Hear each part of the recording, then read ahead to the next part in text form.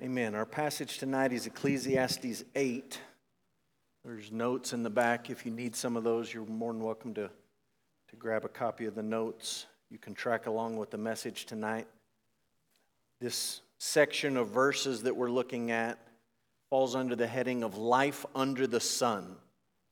And so we're back from spring break. We were off last week for spring break. We have 6 total Wednesday nights on this side of spring break, including tonight. So after tonight, we only have 5 more. In the past, we've normally ran our Wednesday night services all the way through the month of May, but May gets busy. People have end of the year school, graduation activities, and it's hard to get all the Awana workers that we need for all the kids that come. And so we're going to end in April this year. We'll try that and see how it goes. So we've got 5 more Wednesday nights in the book of Ecclesiastes. And since we were on a break last week, I thought we would just start with some basic review for the book of Ecclesiastes. And this goes all the way back to Ecclesiastes chapter 1, verse 2 and verse 3 that set the tone for the entire book. So let's just review the basic terms that govern the book of Ecclesiastes. And you're going to see, by the way, all of these terms at one point in Ecclesiastes chapter 8. So the first term that you need to be aware of is the word gain. It's an economic term. It is unique to the book of Ecclesiastes. The only Old Testament book that has this particular Hebrew word is the book of Ecclesiastes.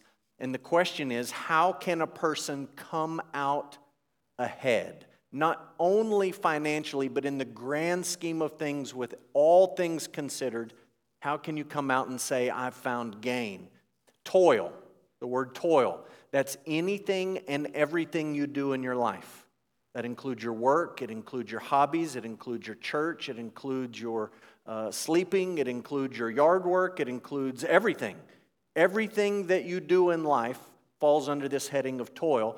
And the phrase under the sun describes not so much a place. That preposition under makes us think about a place. But it's not so much talking about a place as a time. So human beings use the sun to mark time. And this is sort of an idiomatic way, a proverbial way of saying, you're on the clock.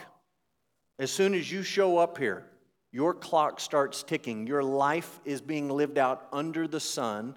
And the question is, how can you have gain at the end of your life for all of your toil that you toil under the sun? And the conclusion offered at the beginning of the book and throughout the book of Ecclesiastes, in most English translations, is the word vanity.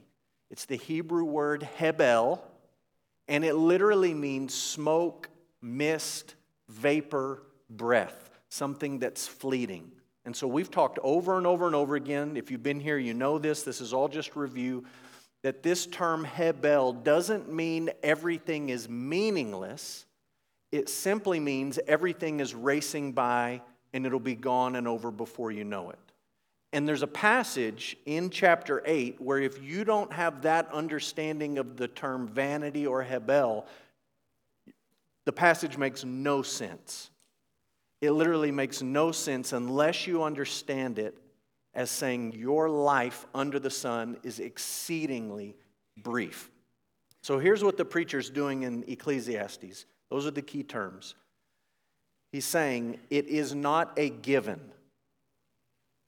It is not a given that left to yourself you'll come to the end of your life and find gain. In fact, what the preacher would say, the author of Ecclesiastes, is if you're not careful, you will come to the end of your life, whether that's the end of 20 years, 40 years, 60 years, 80 years, however many years. If you're not careful, you'll come to the end of your life and you'll look back and say, I spent the whole time under the sun chasing the wind. And I didn't catch it. And it wasn't gain to me. And at that point, it's too late.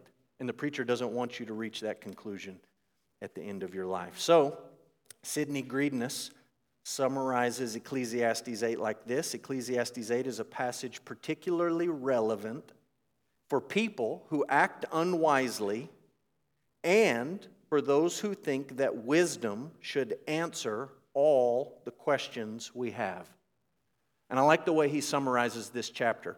It's helpful for two groups of people, and maybe you fall into one or both, depending on the day.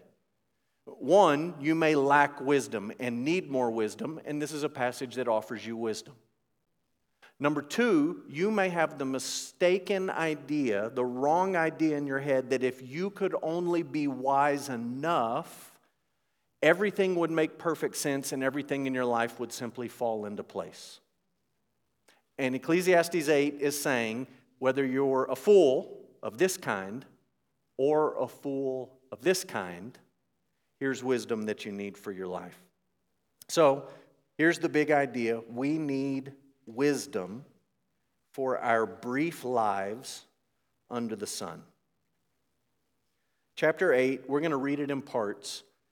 It is wide-ranging. It feels a little bit like it's all over the map, and it's a challenge to say, how can we lump all of these ideas and all these verses and all these passages under one heading? And I think what the preacher is saying to us is you just need to be a wise person during your time on the earth under the sun. And here's some things that you need to know about. And I'll just give you a warning and a bit of a preview. If you think chapter 8 is all over the map, just wait until we get to chapter 10. Chapter 10, you will not believe how many points I have in my sermon on Ecclesiastes chapter 10. It's an amazing number, but we're going to get there in a couple of weeks. This evening we're looking at Ecclesiastes 8. So, if you look at Ecclesiastes 8 verse 1, there's a couple of questions asked. Who is like the wise? And the way the question is written in the Hebrew, the answer is implied. The answer is no one. The wise are unique. They understand things that other people don't understand. Who's like the wise? Well, nobody compares to the wise. And who knows the interpretation of a thing? And the implied answer is based on the first question. It's the wise know the interpretation of the thing. They're unique in their understanding about life under the sun, and they're the ones who have insight to the interpretation of a particular thing.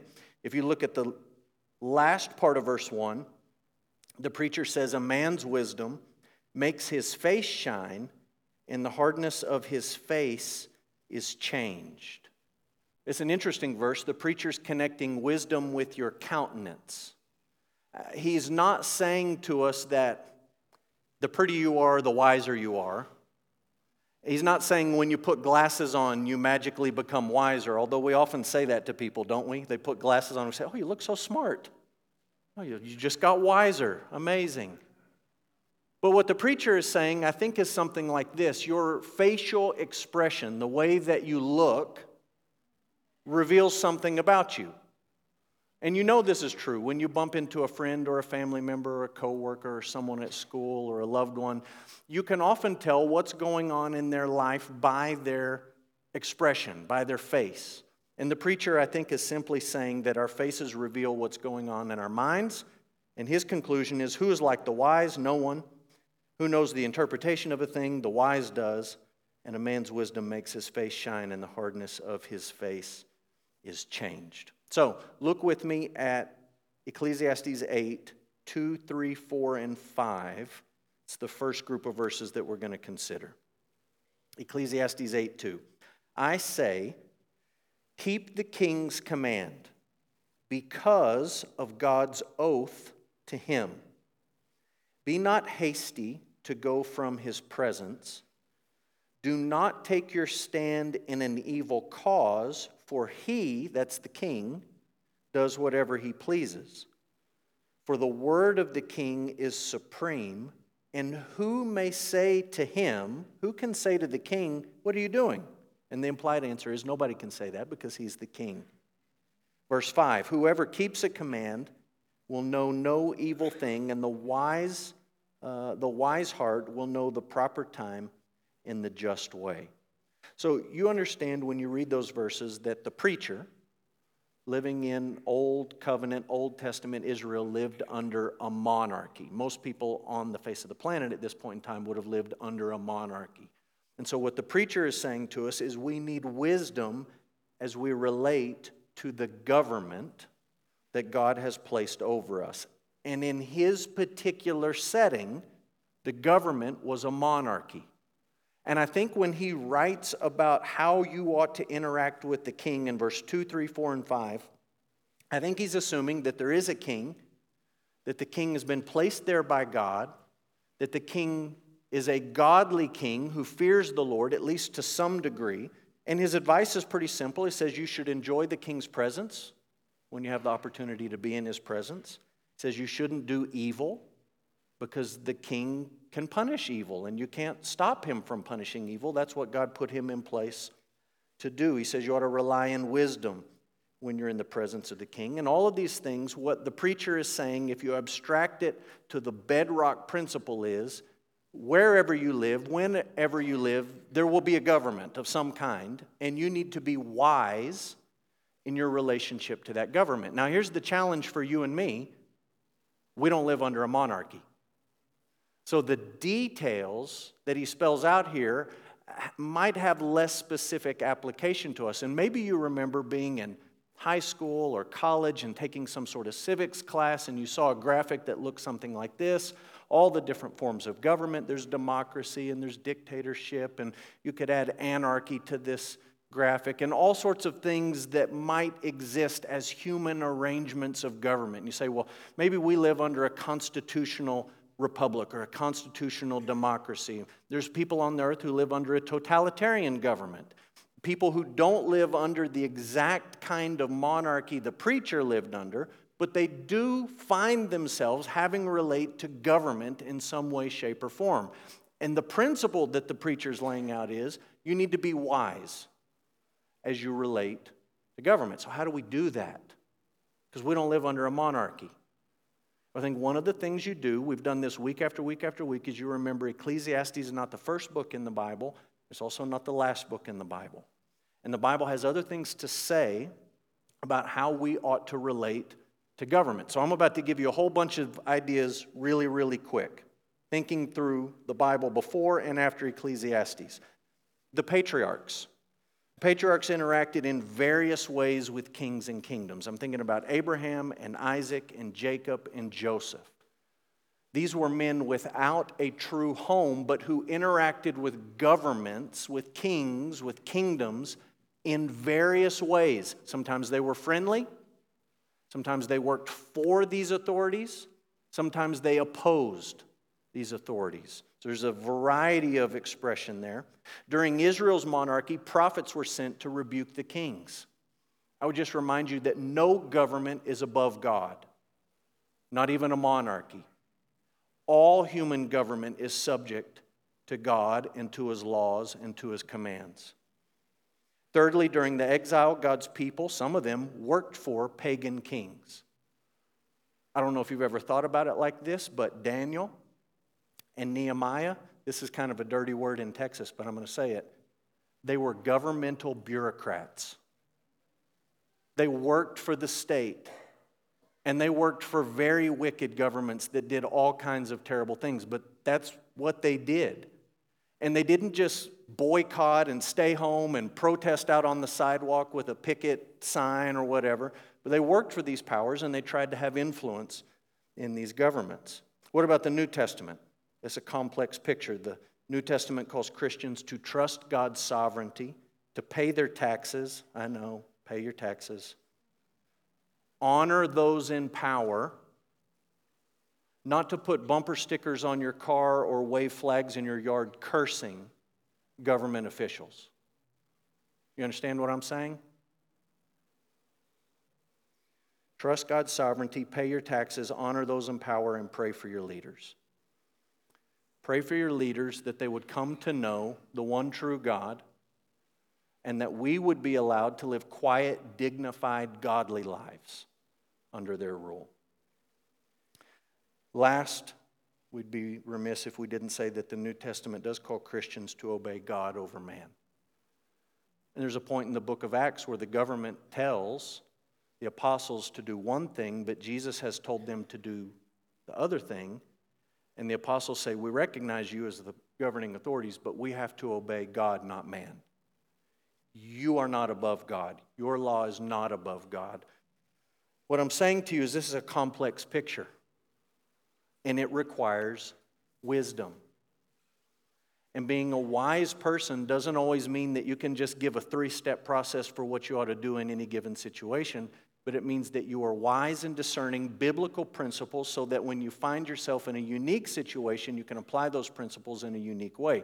You live in a country, just quick side note, where your relationship to government in the next 10, 20, 30, 40, 50 years could be very different than the relationship of Christian people to their government 10, 20, 30, 40, 50 years in the past. So you can't just say, well, that's what Grandpa did. This is what you have to be a wise person. And I think that's what the preacher's saying in this section. As you think about the king, he lived under a king. That was the government. You need to be a wise person. Now, look at the next verses. Ecclesiastes 8, beginning in verse 6. He says, there's a time and a way for everything, although man's trouble lies heavy on him, for he does not know what is to be. For who can tell him how it will be? No man has power to retain the spirit or power over the day of death. There's no discharge from war, nor will wickedness deliver those who are given to it. All this I observed while applying my heart to all that is done under the sun, when man had power over man to his hurt. I think the preacher is saying this: we need wisdom to admit that we don't know the future, nor can we control the future. We don't know it, and we can't control it. Look at verse 6. He talks about there being a time and a way for everything. Does that remind you of anything we've talked about in Ecclesiastes? Maybe chapter 3? There's a time for everything under the sun, everything under heaven. And he lists out all these things that are going to happen.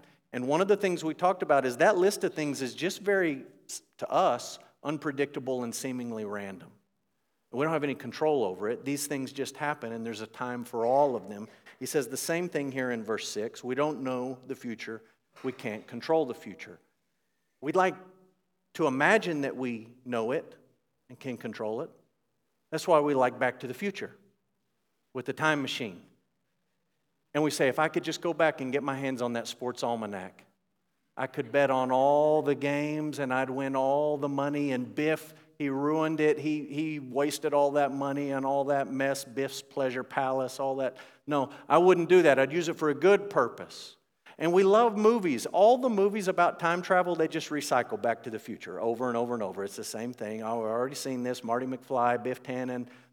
But we think about this. If I could go back, if I could know, then I would have more control. And Ecclesiastes is saying you don't know and you don't have control. We don't like either of those things, but they're true. I visited a church a few weeks ago. I was in the Dallas area for a SBTC meeting, and we went to this church. It was formerly First Baptist Church of Euless. Now it's called Cross City Church. And this was their church during a construction phase. They had these sort of 3 buildings separated by this big courtyard, and they were out of space, and they decided we want to build and just connect all these buildings, add a little bit of square footage. And so they made plans for years and years and years. They made plans and they saved their money and they wanted to be good stewards. They ended their capital campaign at the beginning of March 2020. They had all their plans ready to go. And then March 2020 happened. And they said, well, we didn't plan on that. The architect didn't plan on that. The bankers didn't plan on that. The church didn't plan on that. What do we do? We're not sure. They went ahead. They did the project. The Lord provided. It all worked out. But it's an example of something where you say, we've made all of these plans. We didn't know that was going to happen. We didn't anticipate that. What about the diagnosis from your doctor? Rarely do we anticipate those things. Many times they catch us off guard. What about the economy? Anybody know what oil's going to be worth in 5 years? Nope. Anybody have any control over what oil's going to be worth in 5 years? Nope, not in this room. Verse 8, you don't have power over the day of your death. You don't control that. You don't know it. You don't control it. Verse 8 says there's no discharge from war. Remember, he lives under a monarchy, and if the king decides to go to war, he calls you up and he says, hey, guess what? You're in the army now. We're going to war. You don't have control over that. Now, in the United States, we say, oh, we have control over that. You understand, a lot of people in the world live under a form of government where they don't have control over that. There's a war going on the other side of the world where people are being told, guess what? You're in the military now. Verse 9, he realizes as he thinks about life under the sun that man has power over man to his hurt. Human beings have the power to hurt other human beings. You don't know when that's going to happen. You don't have the ability to stop that from happening. That's why you have police and courts and prisons and all the rest to try to remedy that on the back end. But we don't know and we can't control. We need wisdom to know and admit that we don't know the future. We can't control the future. Just a few thoughts about this. We probably shouldn't boast about the future if this is true. Proverbs 27 is quoted in the New Testament in the book of James. James says, don't boast about the future. You don't know what tomorrow's going to bring. Now listen, sometimes people twist that and they say, don't make any plans, fly by the seat of your pants. The book of Proverbs is filled with injunctions and commands to be wise and to plan and to think about the future. Plan for the future, but don't boast about the future because you don't know it and you can't control it. Secondly, we should walk by faith and not by sight. That's 2 Corinthians 5:7. That's just fundamental, basic Christianity 101. We do not walk by sight, by what we know, but we walk by faith, believing God and trusting in His promises. All right, let's look at the next section of verses, beginning in verse 10. It says, then I saw the wicked buried. I saw the wicked buried. They used to go in and out of the holy place and were praised in the city where they had done such things, such wicked things. He says, this also is vanity. What does the word mean? Smoke, breath, mist, vapor, brief. It's brief. They used to go into the holy place. They used to carry out all their wicked deeds. He says that's a vanity. Because the sentence against an evil deed is not executed speedily, the heart of the children of man is fully set to do evil. Though a sinner does evil 100 times and prolongs his life, yet I know that it will be well with those who fear God because they fear before Him. But it will not be well with the wicked, neither will he prolong his days like a shadow because he does not fear before God. So we need wisdom to live our lives in light of the certainty of judgment. The certainty of judgment. He gives it away in verse 10a. He says, I saw the wicked buried. They died. They came to an end. But then he backs up and he tells you what he's wrestling with. He says, I used to see them. I saw them buried. But I used to see them in the holy place, in Jerusalem, in the temple. The wicked came to church. And they showed up like all the rest of us. And we knew what they were doing. We knew their hearts weren't right. We knew that they were guilty of gross sin and testing the Lord. They showed up in the holy place. They were wicked. Verse 11, he says, the sentence against an evil deed is not executed immediately. You can imagine the preacher sitting in the temple watching the wicked come and go, thinking, when are they going to get theirs? How long is God going to let this go on? Doesn't God know what's going on? I know what's going on. It's plain to see it. If you have eyes to see it, Ray Charles can see it. Everyone knows. Why doesn't God do anything about it? Well, he says, verse 10, in the end he saw them buried. And then he circles around and he says, though a sinner does evil 100 times, prolongs his life, yet I know that it will be well with those who fear God because they fear before Him. It will not be well with the wicked, neither will he prolong his days like a shadow because he does not fear before God. So let's think this through biblically. God's patience and God's kindness are meant to lead us to repentance. That's true for all of us in this room. There may have been a time in your life where you looked at the wicked in a holy place and thought to yourself, when are they going to get theirs? Just understand, Romans 2, that it is God's patience and His kindness and the fact that He does not, verse 11, execute speedily the sentence against every evil deed. The fact that God does not do that is meant, Romans 2, to lead you and I to repentance. Thank God in our lives that He did not execute sentence on every evil deed that we've committed immediately. This would be an empty room. God's patience is meant to lead us to repentance. However, the wicked assumes that God doesn't exist, that He can't intervene, that He's forgotten, and that He doesn't see. He doesn't see. In Ecclesiastes 8, the phrasing is, though a sinner does evil 100 times, and he prolongs his life, and because this sentence, verse 11, is not executed speedily, the heart of the children of man is fully set to do evil. This same problem is thought about in Psalm 10. And in Psalm 10, there's questions and statements that the wicked says to himself as he's committing evil. The wicked person, the foolish person, thinking to himself while he commits evil. Number one, he says in his heart, I don't even think there is a God. He knows there's a God, but he says to himself, he's trying to convince himself there is no God. He says, no matter what I do, I'm not going to be moved. I've gotten away with it up to this point. Who's going to stop me now? And then eventually he says to him, God is forgotten and He doesn't see, which is an interesting thing to say if you don't think that there's a God. There's no God, he says. 5 minutes later he says, well, maybe there is a God, but obviously He doesn't see, or He doesn't know, or He doesn't care, or He's disinterested. The result is, verse 11, the heart of the children of man is fully set to do evil. Peter talks about this. He says, the scoffers question and laugh at the idea that Jesus will return. It's a similar idea in the New Testament. Peter says, in the last days there will come people scoffing, laughing, mocking you, saying, oh, Jesus is going to come back? Yeah, that's what Paul said.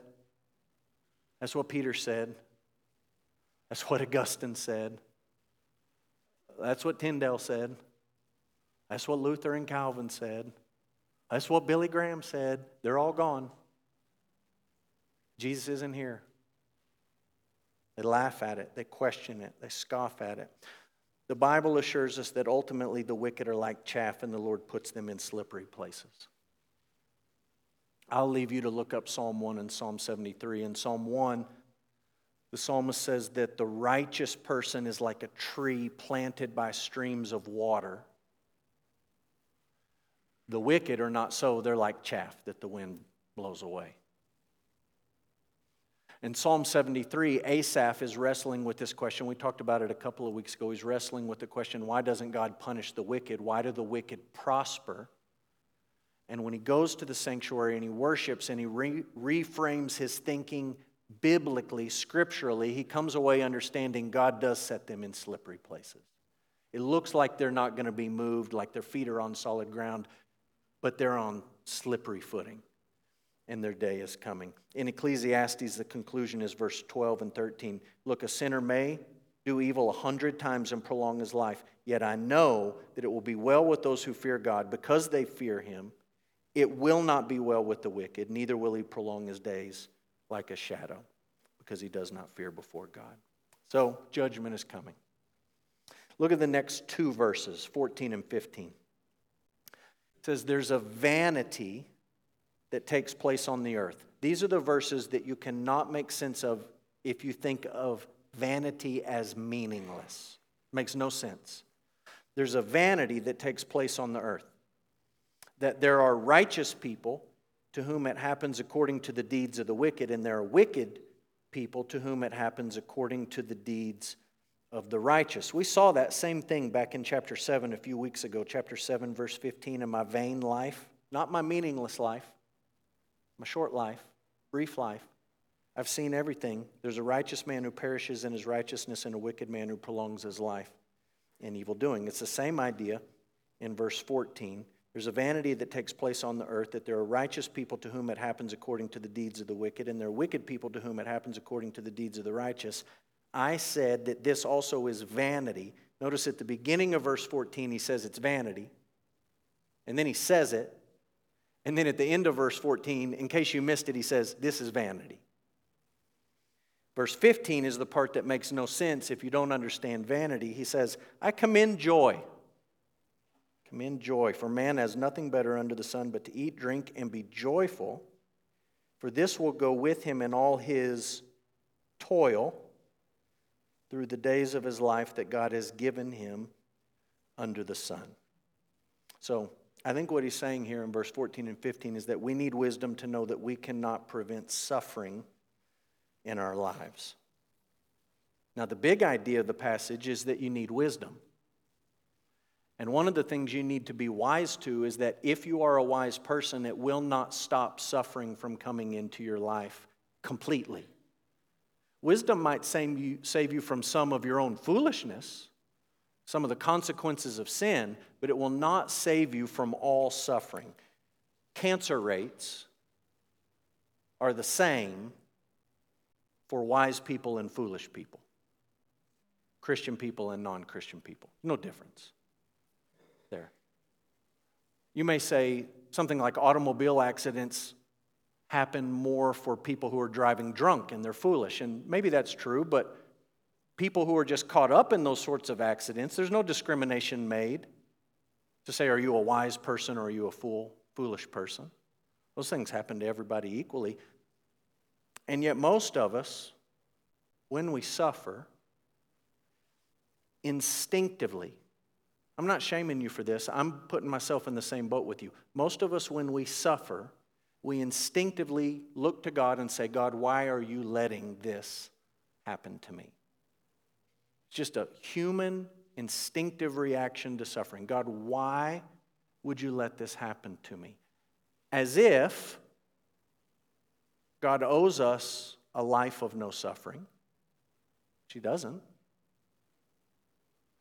Or as if God owes us an explanation for everything that He does or doesn't do, and He doesn't.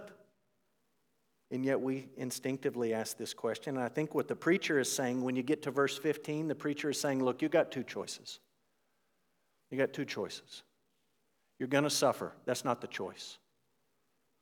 Choice number one is when you suffer, you can focus on it and you can become angry and bitter and obsess over it, and you'll be miserable. Or what the preacher commends in verse 15 is what? Joy. I suggest you don't go down the route of bitterness, he says. I suggest you go down the route of being a joyful person. Why should you be a joyful person even when you're suffering? Because your life is a gift from God, he says. God comes into focus, and what He's given you is a gift, and you should be thankful for it, and you should enjoy it as much as you can. Not sinfully, but in a God-honoring way. You should enjoy life. I commend joy, he says. You understand, if you read that word vanity as meaningless, you can make sense of verse 14 with meaningless, wrongly, but you can make sense of it. You could say, well, it's meaningless. Bad things happen to good people. Good things happen to bad people. It's just, who knows? Just meaningless, random, whatever. But then how can you make sense of what he says in verse 15? If it's all meaningless, why be joyful? There's no logic in that. But you understand, if you back up to verse 14 and he says, let me tell you something that lasts this long.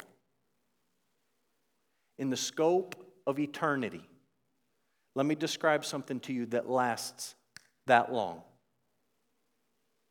The righteous suffer, and the wicked prosper. And he says twice on either side, it's vanity, it's smoke. It's going to last just a blip on the radar of eternity.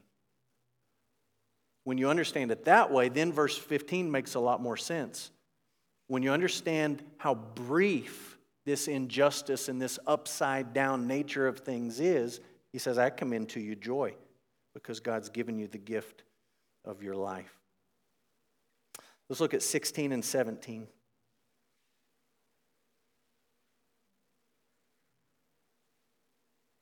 When I applied my heart to know wisdom, to see the business that is done on earth, how neither day nor night do one's eyes see sleep, then I saw all the work of God, that man cannot find out the work that is done under the sun. However much man may toil in seeking, he will not find it out. Even though a wise man claims to know, he can't find it out. So what I have on your notes is this. We need wisdom to know that we will never be able to discern the providence of God. And I decided this afternoon I don't like that sentence.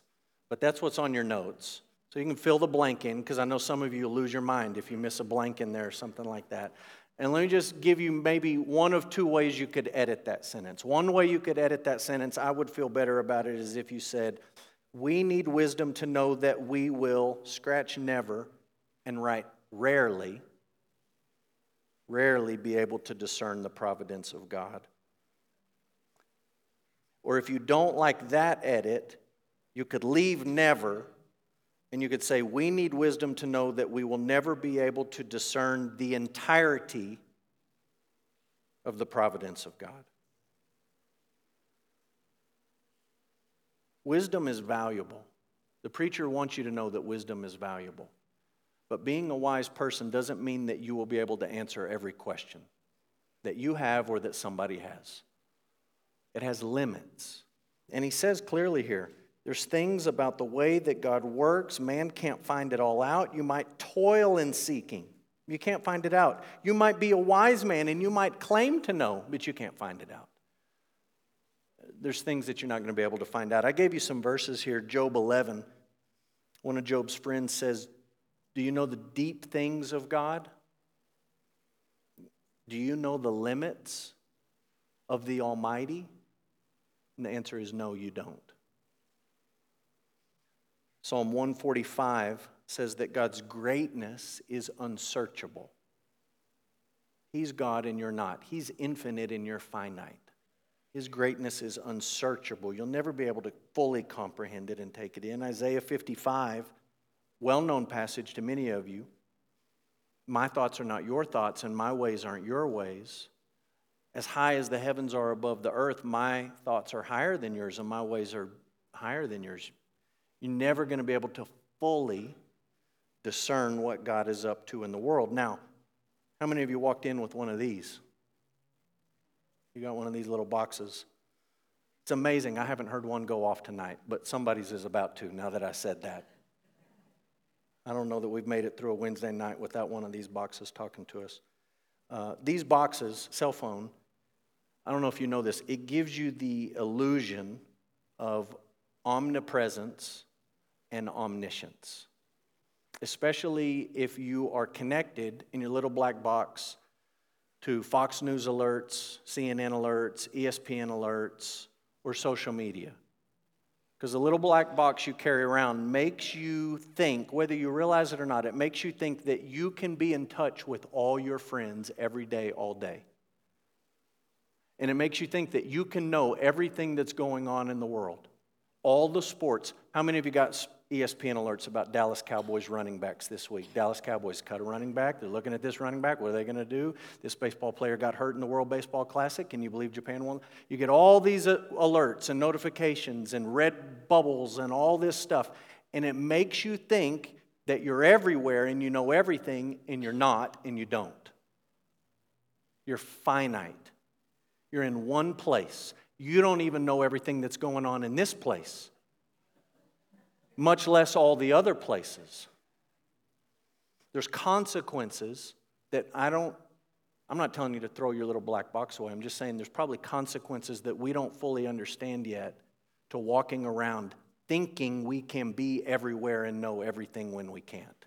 That's probably not good for us emotionally or mentally or spiritually. We're finite. Maybe with hindsight, you can understand some things that God was doing in your life. Maybe if you're a wise person, you can discern a few things that God was doing in your life. But I've shared this quote with you before from John Piper.